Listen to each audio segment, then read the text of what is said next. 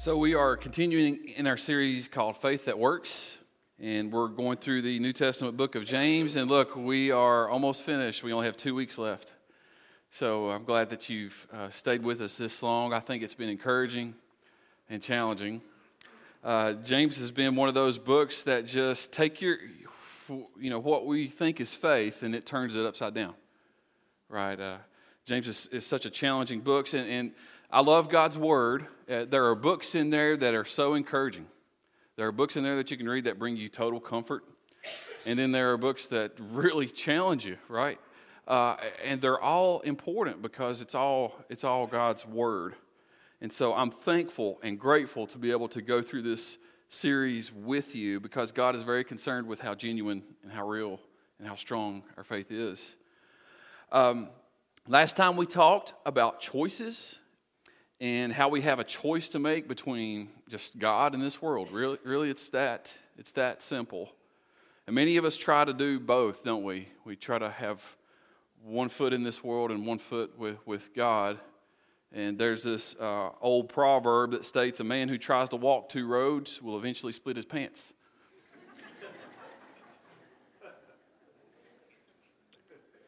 So at some point, you try to walk 2 roads, that's not going to work out well for you.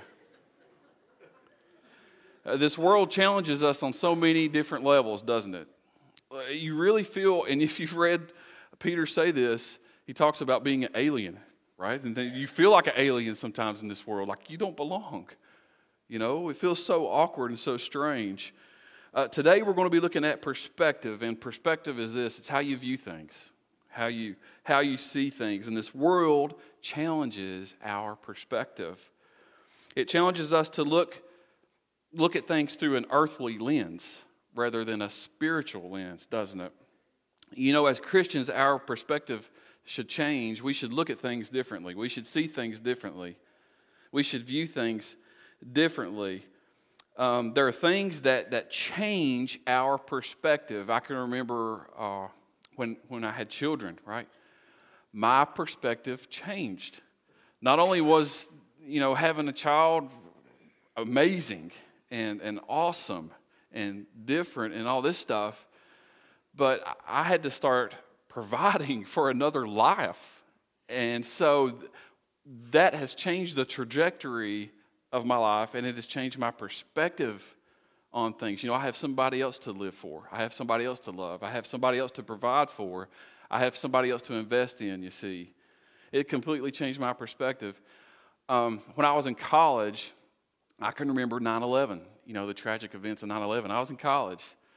And when you're in college, this was me anyway, I didn't pay very much attention to world events. I watched TV, never watched the news at all. I watched soap operas. Days of Our Lives. Did y'all know that John Black and Marlena are still alive? Wow. All right. So anyway, I'm in college and I'm watching Days of Our Lives. And then this news bulletin breaks in and it talks about 9/11. And, I'm just blown away. I had no idea that there could be that type of evil in this world. That there was this type of enemy in this world. I saw crime. I saw TV shows that had crime. I read newspapers and stuff like that. Just small stuff. I knew the world was bad, but I had no idea it was that bad. And so that event changed my perspective on the world. And like for the first time, I started watching headline news and, Fox News and checking up on things, Events shape our perspective. But look, what about our encounter with Jesus? Right? What about the cross? What about the resurrection? What about your encounter with the Lord and Savior?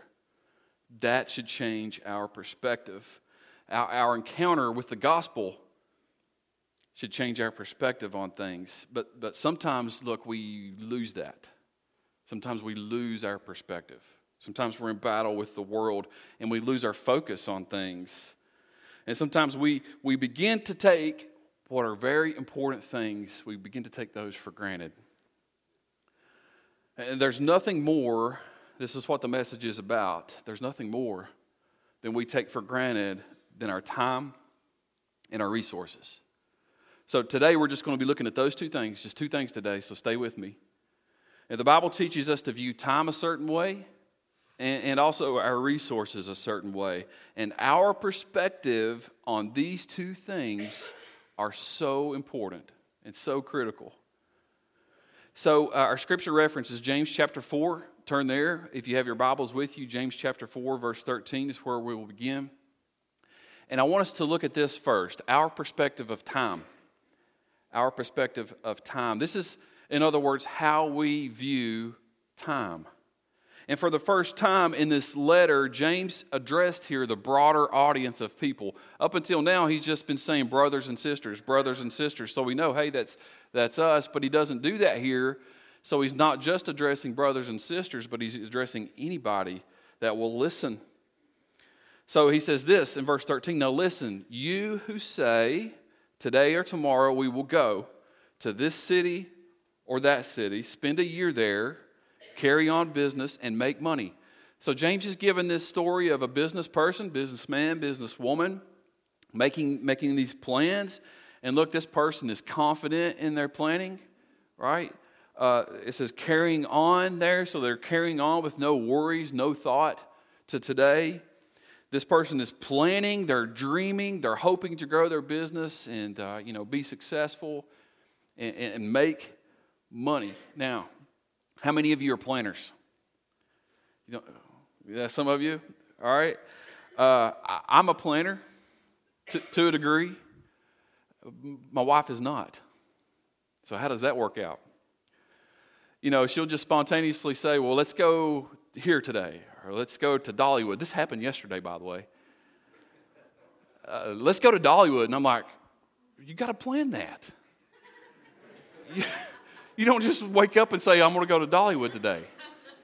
You got to count the kids we have and make sure they're all accounted for. And you got to check the bank account and make sure that there's, some money in there for gas. And then, Dollywood's not cheap.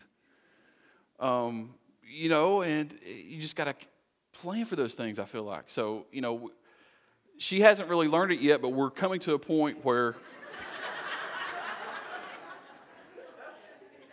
So there's a compromise here. There's a compromise that we are going to come to. And I said, let's just do this. Let's spontaneously plan.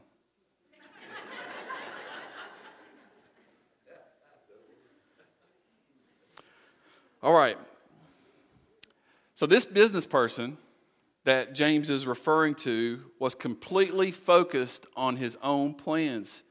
And you can just read this verse, read through this, and let me ask you this. Who does he think is in charge? Who does this guy or gal think is in control? They are, right? They believe they are in total control of not only his life, but his future. Now look, James isn't condemning planning for the future, right? He's not doing that. The problem wasn't planning, or the problem wasn't working hard. For those of you that are workaholics, you have that need, that desire to work hard. James isn't condemning that. All throughout God's Word, we see that He wants us to work. When He created us, we had jobs to do. And in heaven, I don't know if y'all know this or not, but we're going to have jobs to do in heaven. So the problem wasn't working hard or planning to work. The problem was having the wrong perspective of time. It was leaving God out of the picture, and it was acting as if they were in control, and not who? God. Not God. We do this too. I had to think through this. It's very challenging. We make plans for the future. We plan, we hope, we dream. But sometimes we leave God out of that. And what happens when we do that is we assume control over our lives. You see, when we have the wrong perspective of time, we tend to lose dependence on God. Very true. When we have the wrong perspective of time, we no longer include God in our thinking and planning, and we can begin to even think this: we don't need God. So what James does is he just brings us back down to earth. He brings us back into perspective, and And he gives us some reasons to depend on God and include him in our lives and our planning. Look at verse 14. He says, why? Why do you do that? Why do you have that perspective? Why do you think that way? Why do you assume control over your own life? He says, why? You don't even know what will happen tomorrow. What is your life? You are a mist that appears for a little while and then vanishes. Right? So two things here, two things really important. The businessman, he was making plans for today, tomorrow, and the next year, right? But the truth is, we don't know what will happen today, tomorrow, or the next year. We don't know that. We don't know the future. Look, the best we can do is guess. But that's about it. Only God knows, and only God controls the future. And that truth alone should humble us and shape our perspective, shouldn't it? Next, he mentions this. He asks a question here. He says, what is your life? That's a philosophical question, you know. It gets you thinking, and you can't really answer it with a short response. What is your life? But James answers it with a short response. He says, your life is a mist. A mist. Not a fog, but a mist. Like this. Right?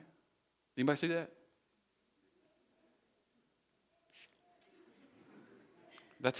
That is how fast a mist is. It's not a fog, right? Fog sticks around for a little bit. A mist. Here briefly, and then gone. You know, I had a birthday a couple weeks ago, 40. I was depressed. And I'm looking back and I'm thinking, where did my life go?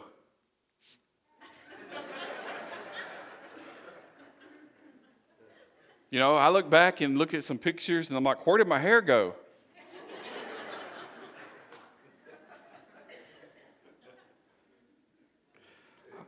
I was listening to 80s on 8 on XM radio, just like, thank you. I need this right now. I need to feel young. But look, no, seriously, your life, your kids' lives, your marriage with your spouse,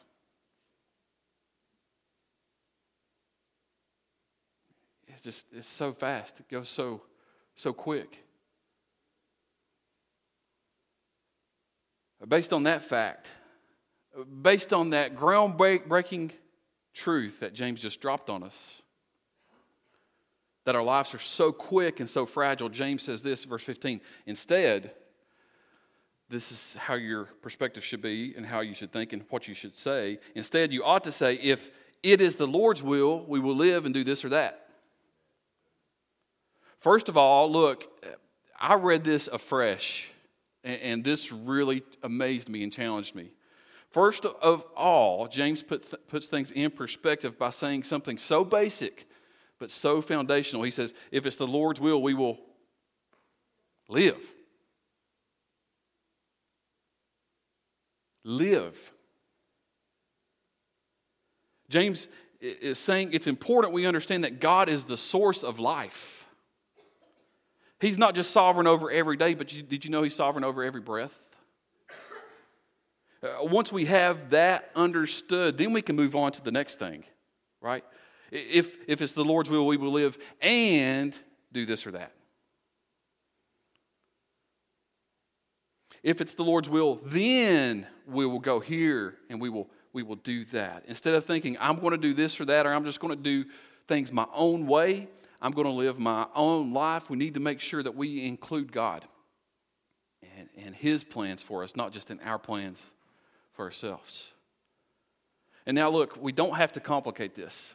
We don't have to take this simple truth and make it complicated by making it a slogan, by saying if it's the Lord's will in front of everything. Oh, honey, can you take the trash out? Well, if it's the Lord's will,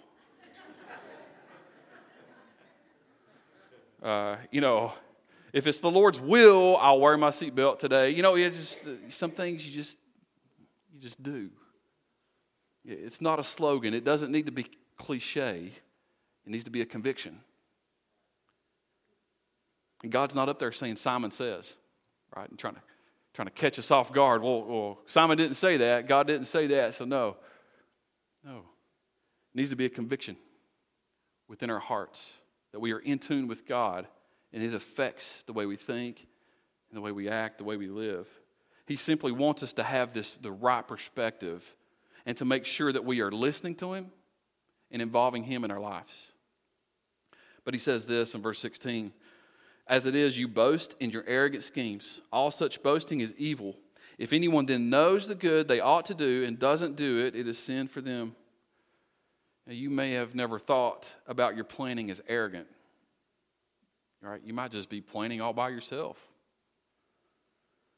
But it's arrogant when we think we are in control. That's pretty arrogant, isn't it?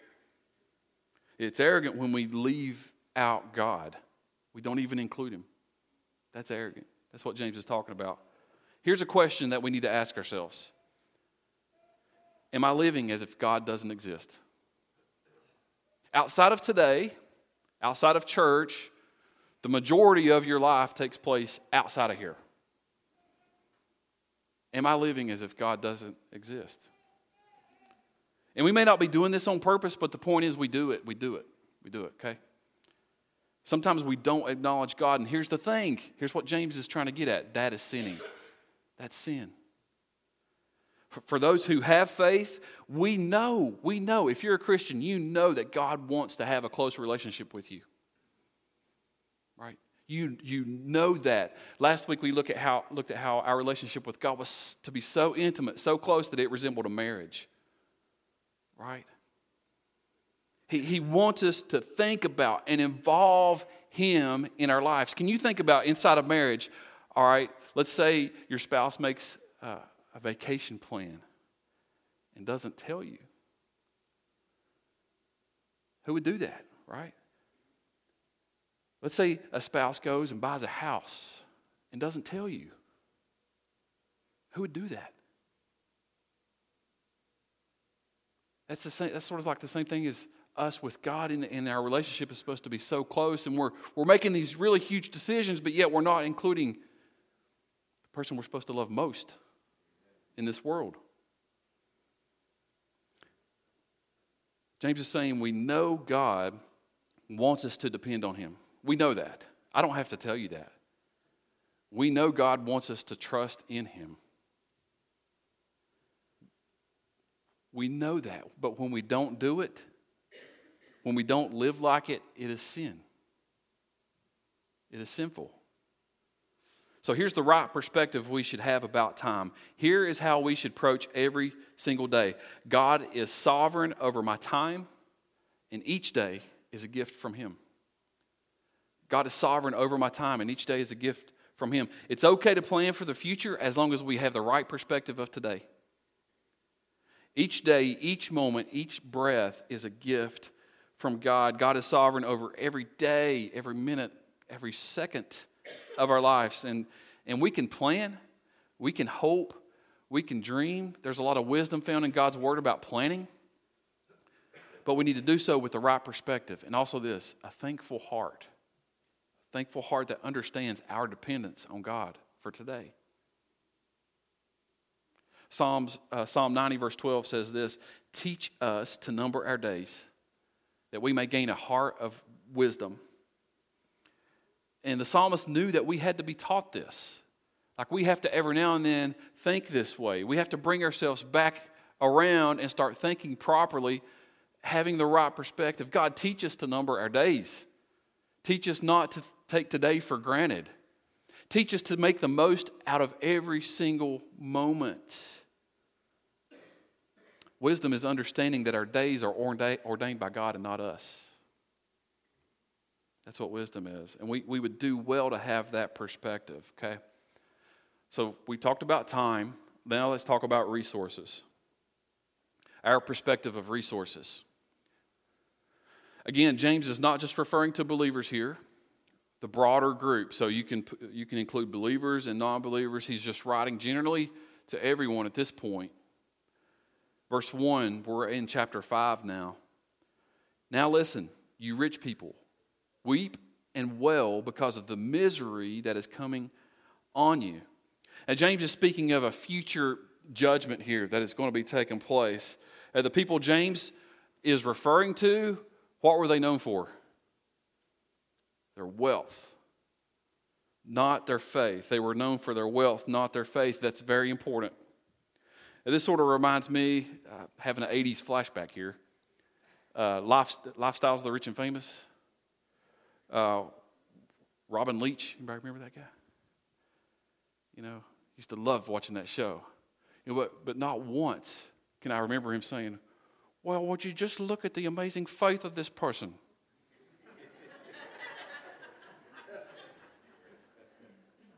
Never. Not once did he say that. It was always, look at this person's wealth, look at this person's house, look at this person's resources, look at this person's toys, right? Again, here's the thing. James isn't condemning wealth at all. Just like he wasn't condemning planning, James isn't condemning wealth. He's condemning the love of wealth, the sinful use of wealth. When we become obsessed with ourselves, when we want more and more and more to the point that it becomes our identity, that becomes what we become wrapped up in. When our resources become the most important thing in our life, that is when wealth becomes an idol and wealth becomes sinful. And just like our time, listen, just like our time has an expiration date, so does our wealth.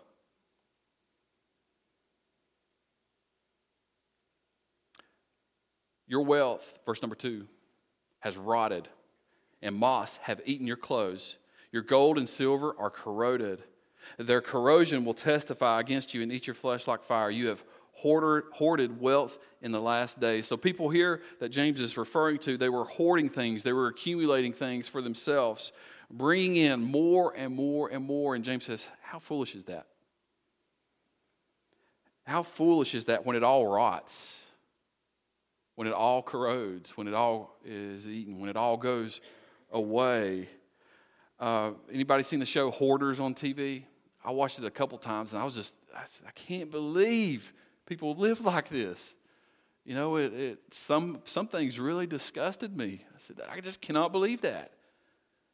You know, but I wonder sometimes if God looks at us and just says, I can't believe that. I can't believe they're living this way. Right? Remember, our time is a vapor. It's a mist. And then after that mist is over, then what? Nothing. None of that matters. When that mist is over, what are you going to have left to show? You know, this echoes Jesus' teaching, doesn't it? The brother of Jesus. This echoes his brother's teaching about laying up treasures in heaven, not storing up treasures on earth. Not focusing on worldly treasures because they won't last. They won't last. And not only that, but when we use our resources selfishly, when we hoard our resources, it does have an effect on others. You may not think that, but it does. When we over-focus on keeping, what do? We under-focus on giving. Verse 4, James says this, look, the wages you failed to pay the workers who mowed your fields are crying out against you. The cries of the harvesters have reached the ears of the Lord Almighty. So some of these people, some of the rich people, they were taking advantage of their workers. They were mistreating people. They were treating them unfairly. They were not using their resources the right way at all. Yeah, sometimes we do this. Sometimes we mistreat others. But many times it's not what we do, it's what we don't do. Right? When we fail to help others, when we fail to use our resources to help others, it's the same thing as mistreating them. Remember, knowing what to do and not doing it is sin. Right? Instead of hoarding, we should be stewarding or managing God's gifts the right way. Winston Churchill says, we make a living by what we get. We make a life by what we give. Man, may that be our heart. We are to use our resources wisely, not just for ourselves, but to help help others. Verse 5, James continues on here. He says, you have lived on earth in luxury and self-indulgence. You have fattened yourselves in the day of slaughter. You have condemned and murdered the innocent one who is not opposing you. So some of the people, they just simply had the wrong perspective of resources. And for some, look, their lives amounted to nothing but self-indulgence. They were indulging themselves. They mistreated others, or they didn't notice the needs of others. It was all about them. They were fattening themselves while they were allowing others to starve and die. You see the difference there? And then James uses this phrase here, and I went back and read it a couple of times because it just spoke to me. You have lived on earth in self-indulgence. That lived on earth there, that's a measurement of time. It's called a lifespan, a lifetime. How tragic that some will have this description of their lifetime. Self-indulgence. How will your life be described? What will you be known for in your midst? All right, self-indulgency or generosity. Something to think about. It's okay to have things. I'm not saying that. It is okay to have things, as long as we value the things we have as temporary gifts from God to be used for His glory.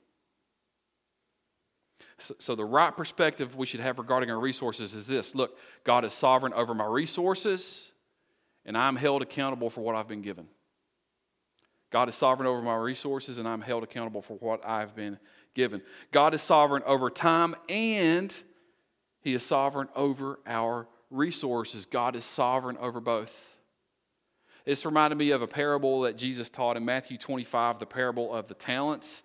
But really, talent is a measurement of wealth. So it could also be described as a parable of gold bags, the bags of gold. In this parable, the master went on a journey, and he gave 3 of his servants his wealth, his bags of gold. He entrusted them. And one servant was given 5 bags of gold. Another servant was given 2 bags. And the third servant was given 1 bag. All right, so you follow me? The master went away, entrusted these 3 individuals with his resources. Well, the guy that was given, the servant that was given 5 bags, immediately put that money to use, put that resources to use, and doubled what he had been given. The servant that was given 2 bags did the same thing. Immediately went to work with the resources that he had been given by the master, doubled his money. The servant that had 1 bag, he went and hid his money, though. He didn't put it to use. In other words, listen, what did he do? He stored it away. Stored it away for himself. After a while, the master returned to settle accounts. In other words, he returned to see what had become of his money that he had entrusted him with. The master recognized those 2 that had used the resources the right way, and he said this, "Well done, you good and faithful servant. You have been faithful with a few things. I put you in charge of many things. Come and share your master's happiness." Right? The other servant who didn't do anything with the money, well, look, the master really didn't have anything good to say to him. I'm just paraphrasing there. My point is this. The master, which represented the Lord, came back unexpectedly, which shows us His sovereignty over time. And when the master returned, the servants returned the money to who? Him. Which shows us His sovereignty over our resources that He's given to us. Now, this is a popular parable in the Bible, and look, it can be studied many different ways. But the major lessons taught to us are this: God is in charge of our time, and He is in charge of our resources. And He expects us to use them both responsibly and faithfully and in a way that would glorify Him. So look, we're going to pull these 2 together. Our perspective of both time and resources into one statement. And this is what I want you to walk away from with today. Our time and resources are both precious gifts from God to be used together for His glory. Now, the two go together. Time and resources. In other words, we're given a certain amount of resources over a certain period of time. Did you ever think of it that way? In the end, either when we pass on or when the Lord returns, listen, the Lord, the Master, He will evaluate what we did with our time and our resources. The Lord, the Master, will evaluate what we did in our midst. Yeah, I can remember my time as a business manager. This was my first job out of college, big job for me. Moved to North Carolina. I actually lived in a couple of different states with this company as a manager. And finally, through about a year, less than a year of training, I was given, my own business pretty much. Millions of dollars worth of assets. Over $1 million budget to work with. Employees to oversee, things like that. That was given to me. And I was left alone, wondering what to do sometimes. And here's the thing. Everybody has a person they report to, right? No matter who you are, you report to somebody type of thing. My supervisor would come in and check on things periodically, and he would never announce it, right? You've had those supervisors, right, that do that. Drives you crazy. But it didn't happen but maybe once or twice in a year. So I had all this time and I had all these resources, and if I wasn't careful, I could just get lazy and I could just let some things go and I could lose my focus. I always enjoyed working hard. I always enjoyed making things were in line, and I always enjoyed working with people and helping them to get better and stuff like that. I know some of my friends, some of my guys that had other businesses in other states, when their supervisors came and they were caught, it didn't go so well. They had mismanaged their time. They had mismanaged their resources they had been given. And I didn't take a day for granted. My thought process was like, this guy could be over there in the weeds looking at me. He could be watching me now. Are there cameras in here? That was my thinking. And I'm not saying we need to be paranoid about God. We just need to know it, that He's there. And we need to live like we're not ashamed. As people of faith, may we never take for granted the sovereignty of God with our time, and may we never take for granted our accountability to God for our resources, because look, if you're a Christian, you are a manager of both. Our lives are like this. Missed. It doesn't matter. Look, it doesn't matter if we live to be 100 or our last day is tomorrow. Compared to eternity, that's what our life is like. How will your life be described? When the Master comes back, when you stand before the Master, however it happens one day, how will He do your evaluation with your missed? It's my prayer. Look, this is my prayer for me. This is my prayer for you. When it's all said and done, that we hear those words, "Well done, my good and faithful servant. You have been faithful with a few things. I will put you in charge of many. Now come and enjoy in your Master's happiness." Wow. Is that your prayer too?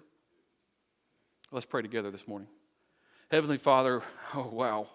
Just thank you so much for your wisdom this morning, for your Spirit's guidance, for speaking to us in a time that we desperately need to hear it. Father, help us to take these principles of time, help us to take these principles of resources, and help us to, Father, live each day like it's our last. May we put things in perspective, that you are sovereign over time. You are sovereign over each and every day. You are sovereign over every breath that we take. Help us to also realize that you are sovereign over our resources, and you've given us exactly what we need to have right now. Father, help us to be faithful and good stewards of what you've given to us. The truth is, one day, we will stand before you. We will be in heaven one day, but you will also ask, what did you do with the resources I've given you? Father, when that day comes, may we stand before you confidently. Father, we desire to hear those words, well done, good and faithful servant. So may our lives be committed and devoted to glorifying you in each and every way. In Jesus' name we pray. Amen.